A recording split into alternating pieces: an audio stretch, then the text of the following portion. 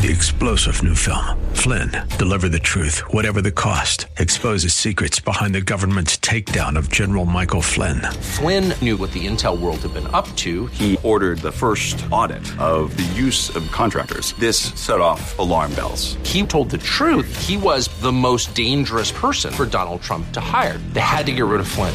Flynn, deliver the truth, whatever the cost. Available now. Watch it today. Go to salemnow.com. salemnow.com.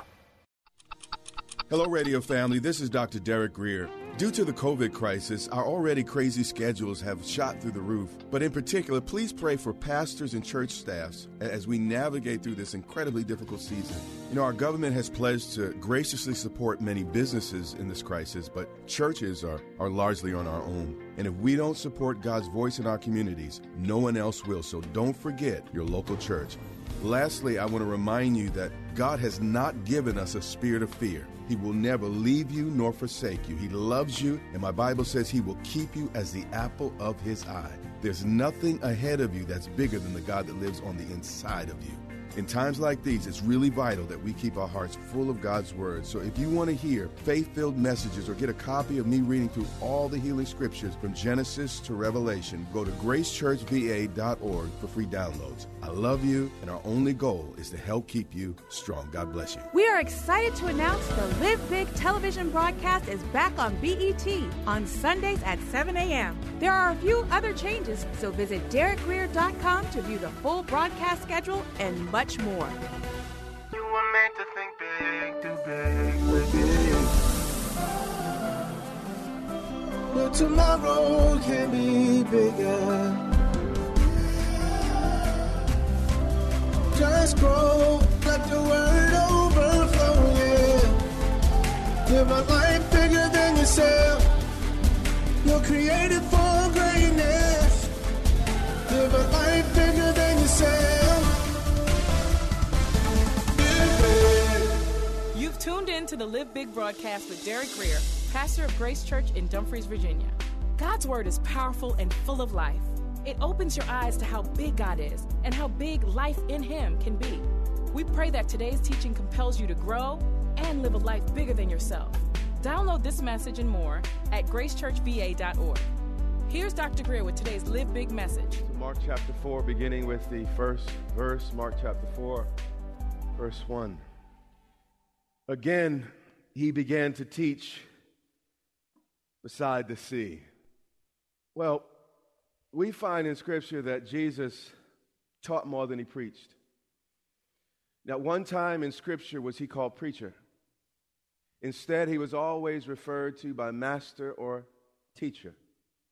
John 13 and verse 12, I want you to listen to Jesus' own disclosure or his self-thoughts here after he washed the disciples' feet. In verse 12, he said, when he had washed their feet and put on their outer garments and resumed his place, he served, but he also had a station in ministry. He said this to them, do you understand what I have what? Done to you. Now, if you're a student of the Scripture, you will notice that Jesus frequently asks, do you get it? Do you understand? His question was not, did you shout? Even though that's good. The question was not, are you motivated? Are you inspired? That was typically not the question. He'd preach and then he'd ask questions like, or do something, do you understand what I have done to you? Jesus was looking for people to get it.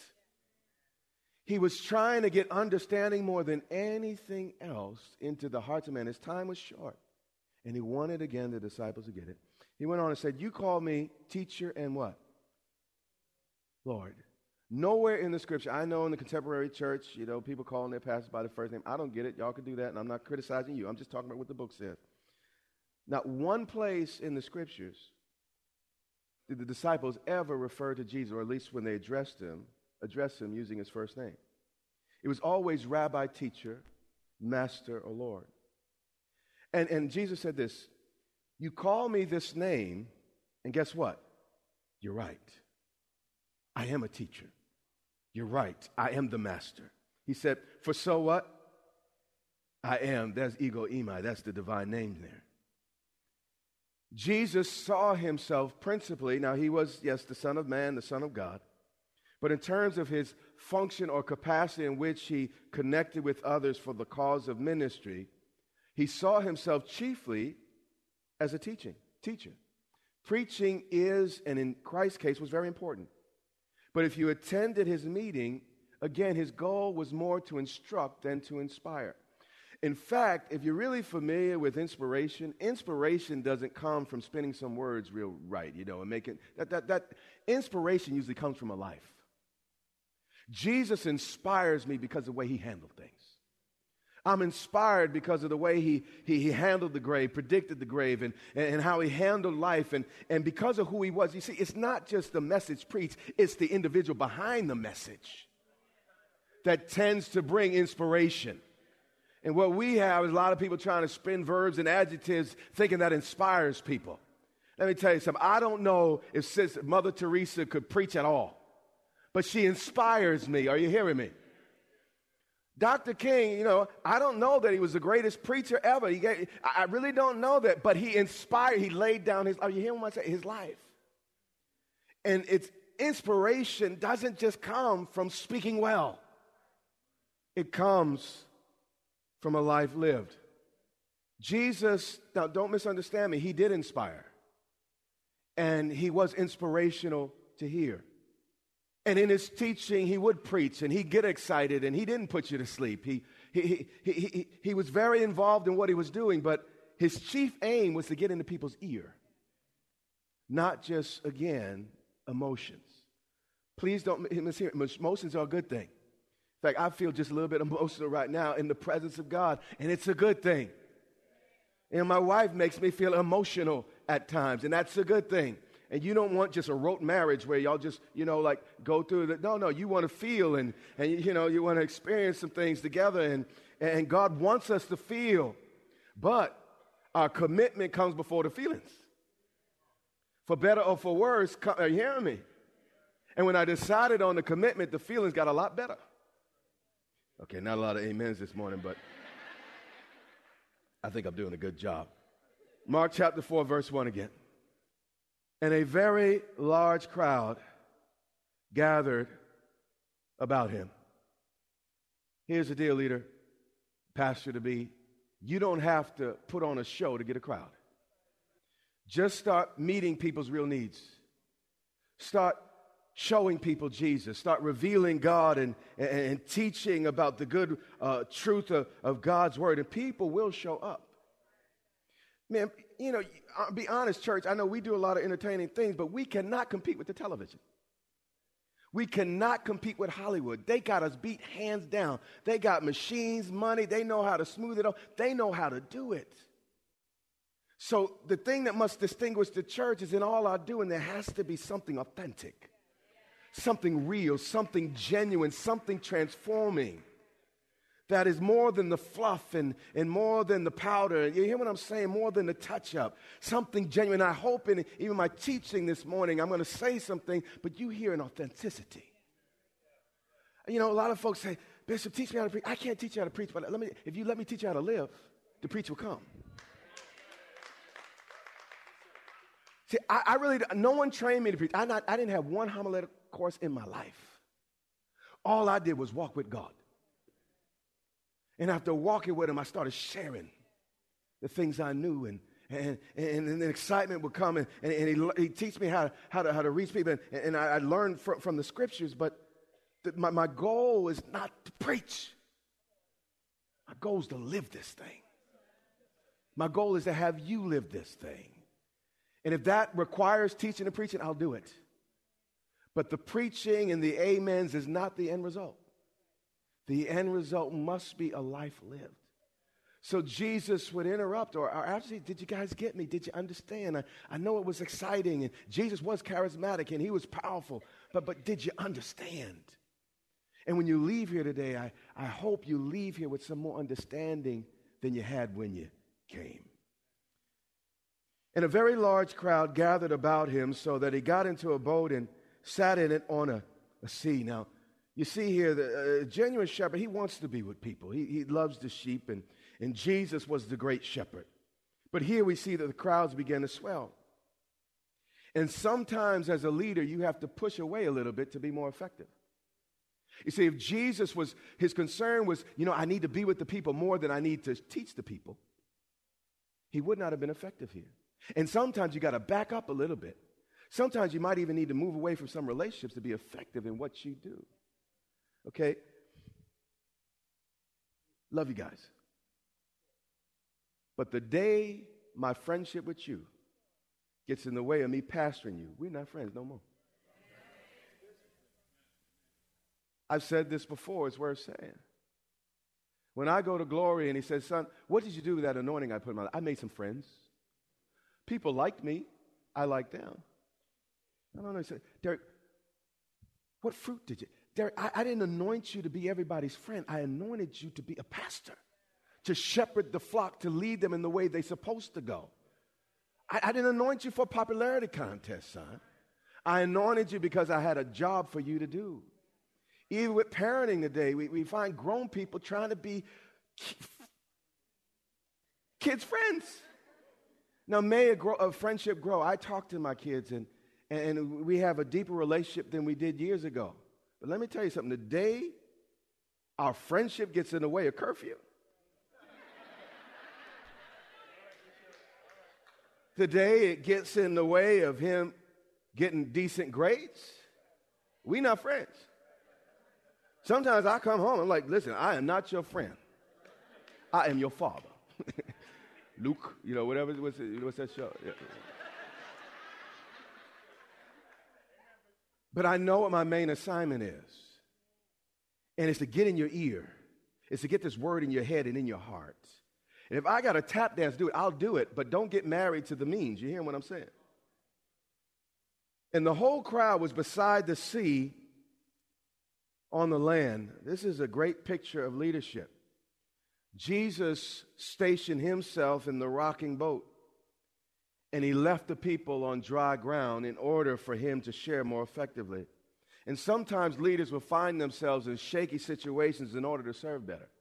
And sometimes you'll find yourself, your people seem to be doing better often than you're doing, but that's the true nature of leadership. That's what we parents do, and ultimately, that's what Christ called us leaders to. Verse 2, and he was what? Teaching. He was what? Teaching. He was what? Teaching.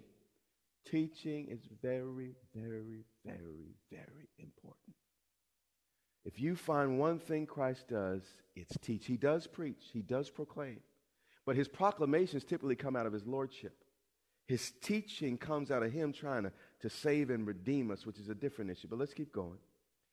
And he was teaching them many things in what? Parables. In other words, he would use things that people understood to explain the things that they didn't understand. And this was an agricultural society. Everyone understood farming. Even if you were a carpenter, you typically had a little garden in your backyard because, you didn't know what was going to happen. And people, everybody had a little garden somewhere. So everybody understood this subject of sowing and reaping. So Jesus said, listen, I have some truth to explain to you that you might not easily understand. So I'm going to use things you do understand to explain them. And this is, again, the purpose of the parable here. And it says, in his what? Teaching, he said to them, listen. When Jesus spoke, he had tremendous confidence in what he was saying because he recognized he was speaking for God. And he's saying, listen, guys, don't daydream on me. It's important what I'm saying here. Behold, a sower went out to do what? Sow.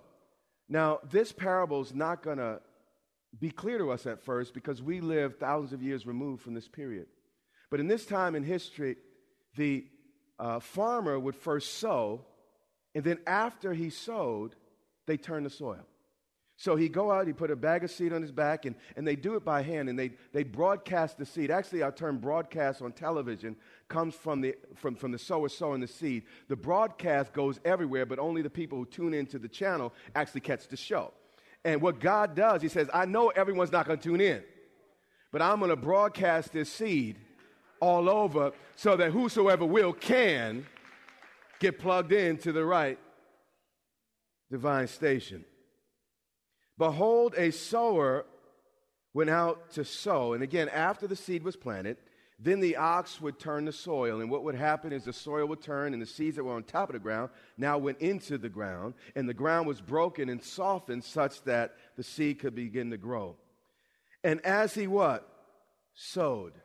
The sower's job, this is super important to you. I really need you to hear this. The sower's job was not to make a judgment on the soil. He wasn't to judge the soil. His only job was to throw the seed far and wide, knowing that eventually the character of the soil would reveal itself. He didn't try to put nothing on the soil. He didn't say, no, this is bad soil. No. He said, in time, we will see what type of soil that really was, because if it was right soil, the seed would come up.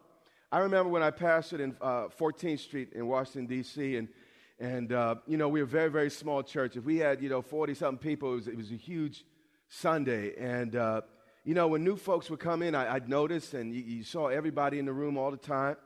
And I remember this older lady came into one of our meetings. I can remember it like it was yesterday. And she stared at me disapprovingly with her arms, folded through the whole meeting. It looked like I had something on my face or something. And, that's what she did the whole service. And, it was so obvious. I remember me making a mental note. This is years later, saying, I will never see this woman again. She will never come back to this church. But Miss Conway became one of our most faithful members ever. She was there every single Sunday. And here's the deal. You don't know what's happening in the person's heart. This woman was prior a Jehovah's Witness. And she was probably sitting there thinking, trying to figure out all the stuff that was being said. But you see, God, while I was talking, was working on the heart. But you see, if I would have said, this one, I would have missed. Matter of fact, remember when Samuel went to David's brothers? He said, surely this one, that one, they're God's anointed. He would have missed David if he was looking at the outward man. My job is not to judge the soil. Last night we had kids with their pants sagging and big old holes in their ears. And, like I said in the last, I don't understand some stuff. That's why I'm saying there's a little bit of a generation thing starting to go on between me and the kids. They got big old round holes like this big in their ears. And I'm like, man, you ain't never been to the jungle. You perpetrating. What you doing? But anyway, got big old things in their ears, and they're all tatted up and all the rest and everything. But you don't know what's happening in that young person's heart. You can't judge them by their pants or their earrings. You can't. No. You don't know. So our job is, no matter how they live and what they're doing, plant the seed. Don't be a judge of the soil. I don't care what their lifestyle is or is not. Just plant the seed. You hear me? That's our only job. So I don't care how mean your family seems. I don't care how opposed they seem to be. Just keep planting the seed. Even that person on your job, I don't care how mean how just they will never keep on smiling. Just keep on planting the seed of kindness. And eventually, you don't know. It might be 20 years from now, they'll remember. I remember, I thought every Christian was a fake until I met this one person on my job. No matter what I did, they smiled at me, they loved on me, took me out to lunch. And it could take 20 years for that to finally sink into that heart and change that life. It said, and as he sowed, some seed fell along the path. No matter how careful he sowed, the wind would invariably blow some of the seed away from where he intended it to go. And the farmer would sow, and he wasn't typically throwing it on the road just to throw it. He wasn't doing that. But again, the wind would take it to the hardened road surface. And Ecclesiastes 11:4 speaks to this, though. It says, he who observes the winds will not sow. In other words, if you're waiting for everything to be just right before you do that thing God told you to do, you will never, ever do it. And he who regards the clouds will not what? Reap. You will never have perfect circumstances. It will never happen. If it's not one little thing, it's going to be another thing. Just move when God says move. Are you here with me? People criticize me. See, I'm a guy who knows what he wants. So when I see what I want, I know what I want. I met my wife 19-something years ago, and I met her in May. We were married by February. You hear what I'm saying? I know what I want.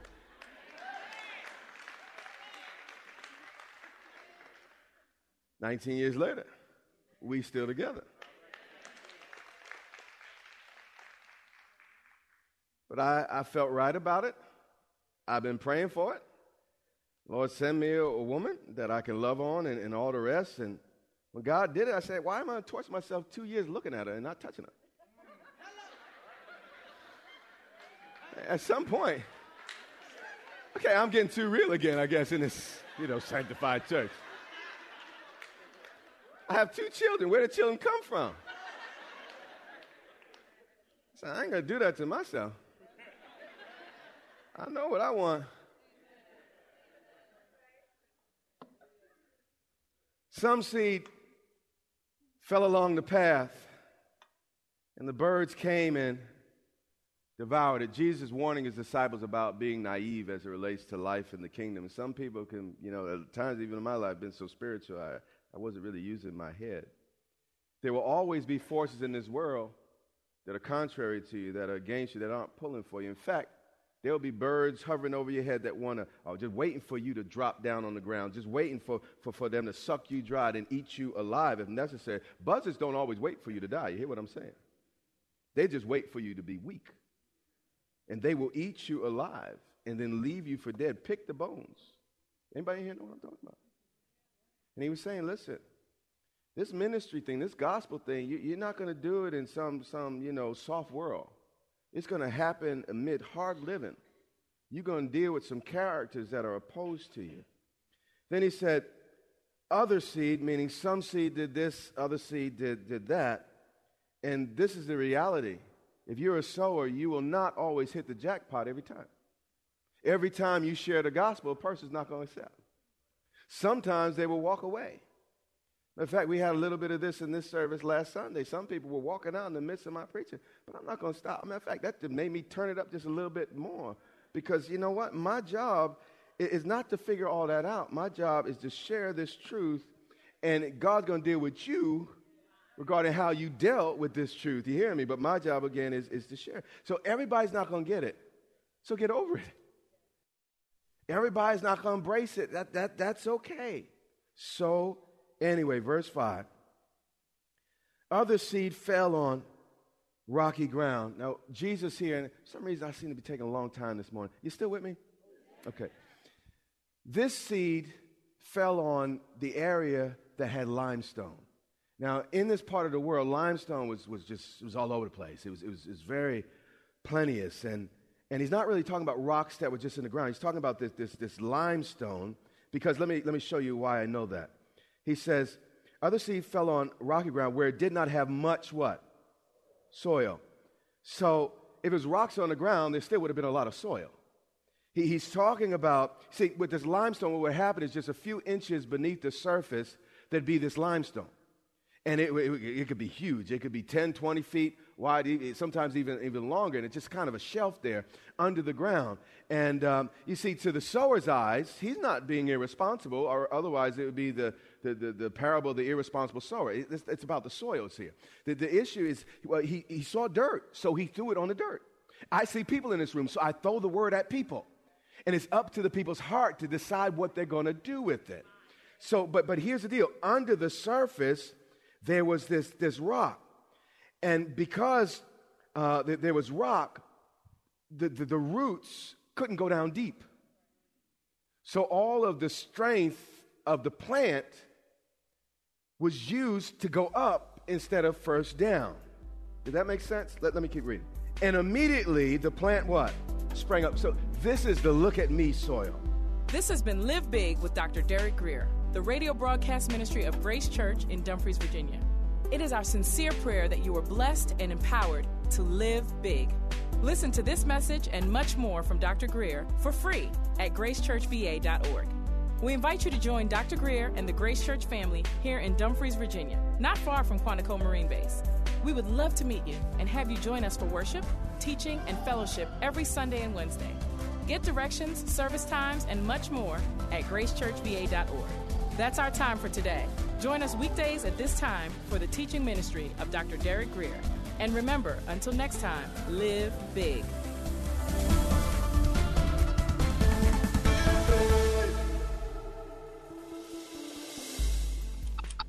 There's a lot going on surrounding the coronavirus, and while we should be cautious and use wisdom, we must fight against living in fear. In times of crisis, stress can wreak havoc in our minds and bodies if we let it. Don't get me wrong, fear is a natural emotion, but through God's word, we have power to overcome it. 1 Peter 5:7 teaches us to give all our worries and cares to Him because He cares for us. 2 Timothy 1:7 reminds us that God has not given us a spirit of fear, but of power and of love and of a sound mind. Sometimes there's nothing you can do to control your situation, but in times like this, we look to what God has put in us to overcome what's around us. And I want to encourage you to build your faith and find peace in God's Word. Go to gracechurchva.org to listen to my latest series titled No Fear. Also, get a copy of me reading all of the healing scriptures in the Bible from Genesis to Revelation as a free download. I love you, I'm praying for you, and we will get through this together.